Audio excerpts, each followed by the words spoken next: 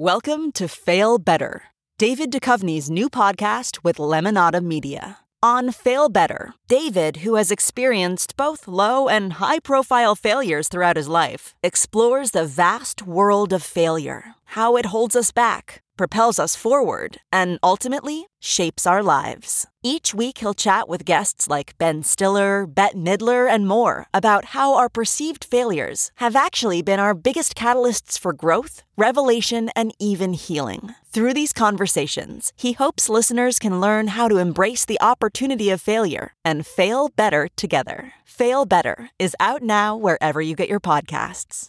CarMax is putting peace of mind back in car shopping by putting you in the driver's seat to find a ride that's right for you. Because at CarMax, we believe you shouldn't just settle for a car. You should love your car. That's why every car we sell is CarMax certified quality, so you can be sure with upfront pricing that's the same for every customer. So don't settle. Find love at first drive and start shopping now at CarMax.com. CarMax, the way car buying should be.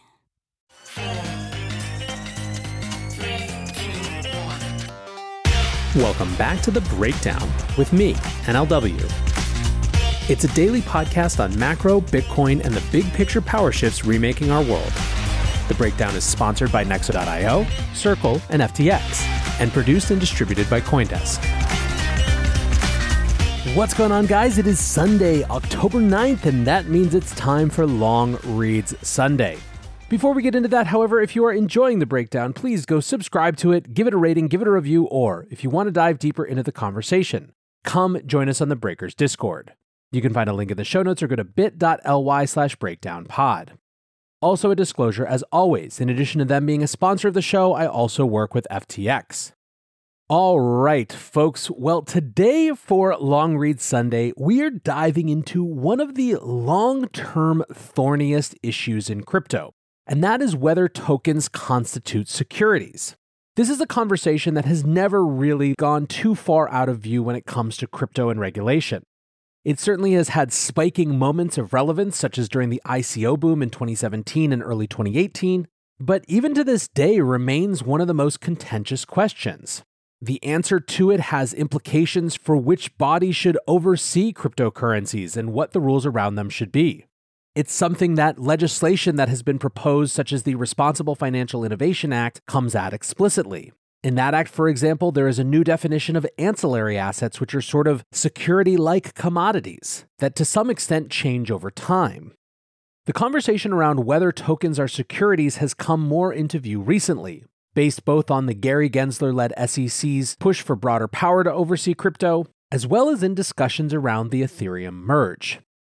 One of the narratives on crypto Twitter, or more specifically, if we're being honest, Bitcoin Twitter, was that the shift from proof of work to proof of stake might actually make Ethereum more security-like. This interpretation, while sometimes proffered in a political way on Bitcoin or crypto Twitter, has also seen some validation in SEC enforcement actions. Today, we are reading a piece that argues the opposite. The piece is written by Rodrigo Sierra, crypto counsel at Paradigm, Amy Axie Zhang, the policy counsel at Paradigm, and Jake Chervinsky, the head of policy at the Blockchain Association. It's called Ethereum's New Staking Model Does Not Make ETH a Security. 1. Introduction. In the wake of Ethereum's transition to a proof-of-stake consensus mechanism, the merge, various commentators have suggested that Ethereum's new staking model could result in its native token Ether or ETH being deemed a security under U.S. securities law. Some have taken the extreme position that the token in any proof-of-stake system is likely to be a security. However, these arguments stretch the interpretation of the Howey test beyond recognition and fail to recognize that the fundamental purpose of securities laws is to address information asymmetries that are not present in this context. As explained below, Ethereum's adoption of a proof-of-stake consensus mechanism does not make ETH or even staked ETH an investment contract, and such a finding would result in a nonsensical application of securities laws. 2. Securities Laws Primer. U.S. securities laws require issuers to register any offers or sales of securities with the SEC, unless an exemption is available. Registration entails mandatory disclosure that ensures material information is shared with investors to allow for informed decision-making, prevent information asymmetries, and avoid agency problems. The Securities Act of 1933 enumerates the types of instruments that constitute a security, which include an investment contract. As defined by the Supreme Court's seminal opinion in Howey, an investment contract entails 1. An investment of money, 2. In a common enterprise, 3. With the reasonable expectation of profits, 4. Derived solely from the efforts of others. In order to meet this definition, a contract, scheme, or transaction must satisfy each of the 4 prongs. In decisions interpreting investment contract, the court has rejected a literal construction of the statute, adopting instead a flexible interpretation that focuses on the, quote, economic realities of the relationship between the promoter and investors. In various instances, the court has applied the economic reality concept to limit the scope of investment contracts and the application of securities laws if the underlying economic relationship between the parties is not one of investor and promoter. 3. Application of Howey to proof-of-stake Ethereum. Ethereum's adoption of a proof-of-stake consensus mechanism has led various commentators to suggest that ETH, or more specifically the act of staking ETH, could meet the definition of an investment contract under Howey. The argument takes the following structure. Staking ETH as a validator meets the Howey test because the validator is 1. Investing money by locking up 32 ETH to stake, 2. In a common enterprise comprised of the various parties participating in the validation process, 3. With the expectation of receiving profits in the form of staking rewards, 4. That are derived from the efforts of other validators or other parties participating in the validation process. Putting aside whether a validator depositing ETH into a smart contract would qualify as an investment of money, the argument that Ethereum's adoption of proof-of-stake results in ETH being deemed an investment contract fundamentally misinterprets the second and fourth prongs of Howey, and the failure of either prong is fatal. The conclusion would also result in an absurd and unnecessary application of securities laws because there is no issuer or promoter with privileged access to information who could or should be forced to make disclosures. 3a. Proof-of-stake does not entail a common enterprise. 3a1. Legal standard. As the Supreme Court stated in Howey, an essential component of an investment contract is a common enterprise. While some courts have held that a common enterprise exists only when there is, quote, horizontal commonality, others have found vertical commonality sufficient to meet this prong of Howey. As explained below, staking ETH entails neither horizontal nor vertical commonality, and thus fails to meet the common enterprise prong of Howey. 3a2. There is no horizontal commonality among validators. Horizontal commonality is present when each individual investor's fortunes are tied to the fortunes of the other investors by the, quote, pooling of assets, usually combined with the pro rata distribution of profits. Pooling, in turn, requires an issuer or promoter to commingle investors' funds and then use them towards a common enterprise. In other words, courts have stressed that horizontal commonality requires the expected profits of an investor to be tied to other investors, quote, by entrepreneurial efforts of a promoter. Horizontal commonality therefore requires investors to give up any individualized claims to profits in return for a participatory and pro rata interest in the ensuing profits distributed by the promoter. Some have mistakenly argued that staking ETH implies horizontal commonality because validators deposit ETH into a single smart contract address, which allegedly entails a pooling of assets, or alternatively, that horizontal commonality is found because there is a perceived cooperation amongst validators. As shown below, these arguments are conclusory and misunderstand the mechanics of staking in Ethereum. To become a validator on the Ethereum network, one is required to deposit 32 ETH into a smart contract address known as the deposit contract. However, the deposit of ETH to the deposit contract is not pooling, since that ETH is never under the discretionary control of a promoter who can use it to drive value to a common enterprise. Instead, the purpose of staked ETH is to create an incentive mechanism that secures the network. It ensures that validators have some skin in the game so that they can be penalized or slashed for behaving dishonestly.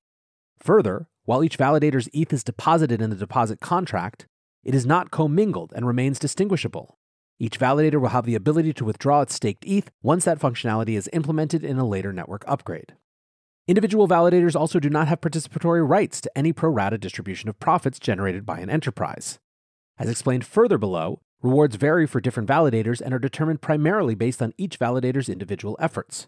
Their fortunes do not rise and fall together based on the entrepreneurial efforts of any promoter. Therefore, in analyzing the economic realities of a staking transaction, a court should find an absence of horizontal commonality. 3a3. There is no vertical commonality among validators. Some courts have held that the common enterprise prong of Howey can also be satisfied through vertical commonality, which focuses, quote, on the relationship between the promoter and the body of investors. However, staking ETH does not entail vertical commonality simply because there is no promoter. In general, the Ethereum network does not rely on any key party for its success or operation. It is, quote, sufficiently decentralized. To ensure decentralization, Ethereum's consensus mechanism allows validators to operate self-sufficiently without reliance on any third party. Validators come to the network freely and voluntarily, and they can choose to stop participating at their discretion. Validators can perform their role in the network without depending on anyone else. If they perform their role properly based on the rules of the network, they will receive a reward based on those rules and not on the efforts of a promoter.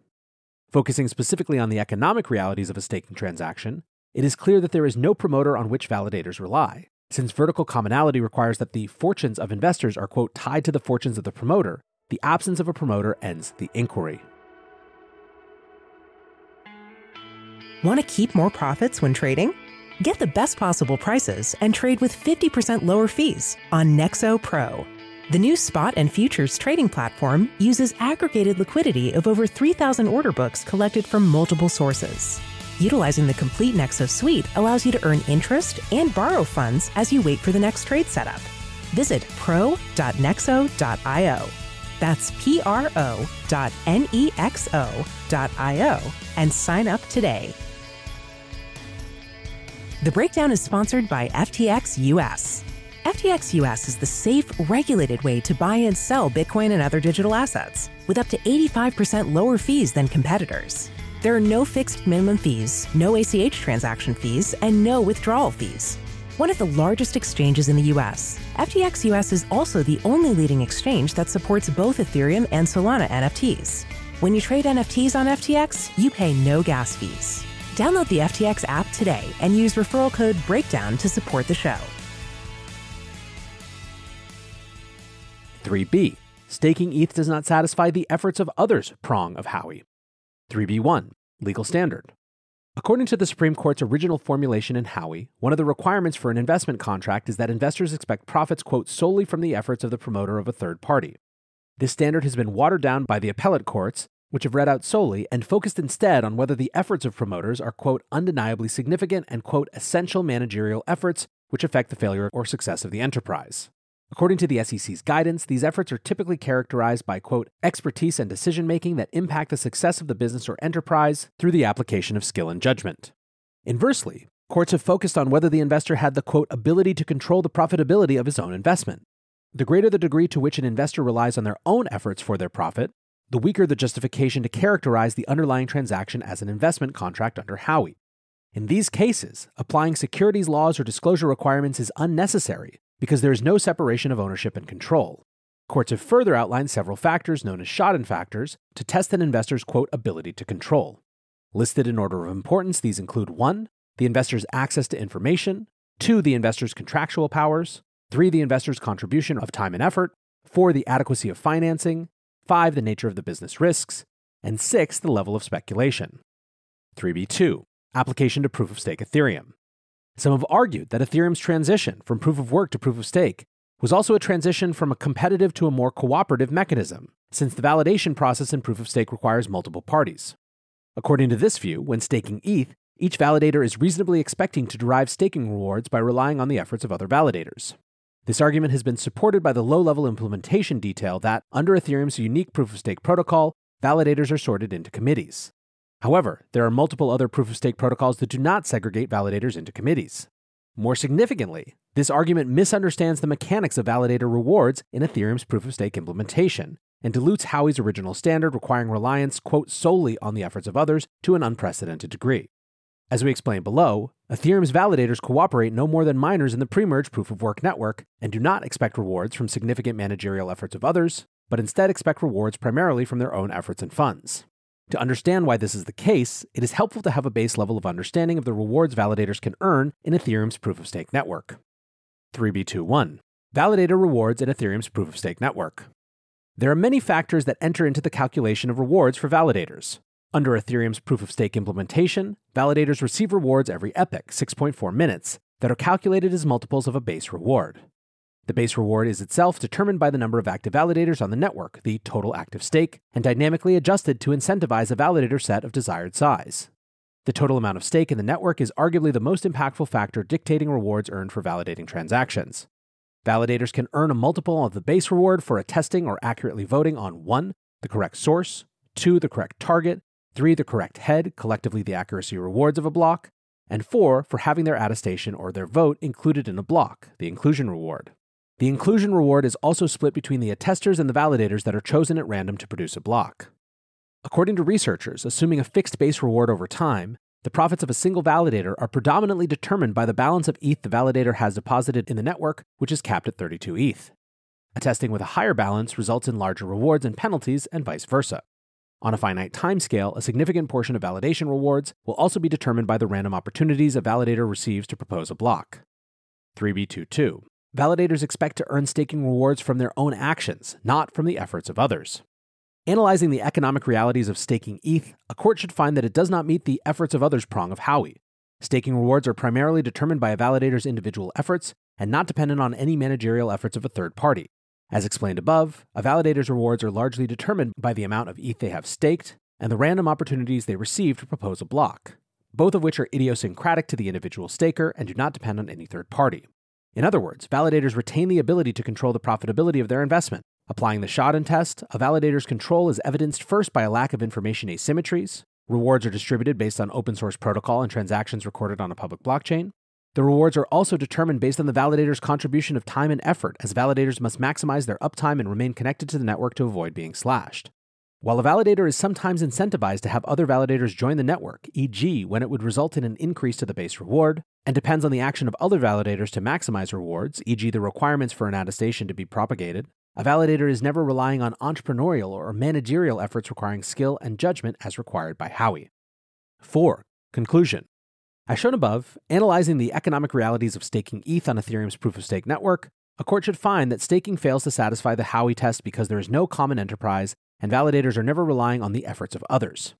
While not the focus of this paper, there are also questions about whether depositing ETH to stake would qualify as an investment of money. And again, failure to meet any of the 4 Howey prongs would entail that the transaction is not an investment contract and therefore not a securities transaction. But beyond the legal analysis, applying the stringent requirements mandated by U.S. securities laws to staking would result in an ill-fitted and absurd application of the law. As we have noted, a raison d'etre of securities regulation is to ameliorate information asymmetries that exist between promoters and investors through disclosure. Deeming the staking of ETH to be an investment contract would therefore entail imposing disclosure obligations on an issuer or promoter. As we stated above, no identifiable issuer or promoter exists when staking ETH. But if we accept the premise that validators play the role of a promoter or issuer, the clear unreasonableness of attending registration, reporting, and disclosure requirements becomes clear. Would securities laws mandate validators to provide each other with disclosure? What material information would validators be required to disclose? How would this help alleviate any information asymmetries, and how would it serve the public interest? The impracticality of answering these questions illustrates the flawed logic of applying securities laws to validators in the first place. They don't pose the risks that disclosures are meant to address. All right, guys, back to NLW now. And that was obviously a little wonkier than our normal LRS, but I thought it was really important because, believe it or not, that's kind of the most retail-focused explanation of some of these concepts that I've ever seen. Now, not being a lawyer, and I assume that most of you aren't lawyers as well, there's obviously a huge amount of interpretation in here, and that's exactly what the legal system is for. I think what's frustrating about the discourse that we've long had around these issues is that we speak in binaries. SEC Chair Gensler's favorite statement is, if it walks like a duck and it quacks like a duck, then it's a duck. But obviously that belies all the nuance here. And I think it's pretty clear that to the extent one's objective is actual investor protections and consumer disclosures, then digging in on what makes these things different, even if they share commonalities with other types of financial instruments in the past, is going to end up yielding a much better, smarter regulatory regime. Luckily, as I've shared before, I think a lot of that's going on, but I hope the folks who are trying to actually have those nuanced conversations and bring them into the legal framework are successful in doing so. For now, I want to say thanks again to the authors Rodrigo, Amy, and Jake for a great piece. Thanks to my sponsors, Nexo.io, Circle, and FTX, and thanks to you guys for listening. Until tomorrow, be safe and take care of each other. Peace. I want to tell you about CoinDesk's new event, the Investing in Digital Enterprises and Assets Summit, or IDEAS. The event facilitates capital flow and market growth by connecting the digital economy with traditional finance. Join CoinDesk October 18th and 19th in New York City for a 360-degree investment experience where you can source, invest, and secure the next big deal in digital assets.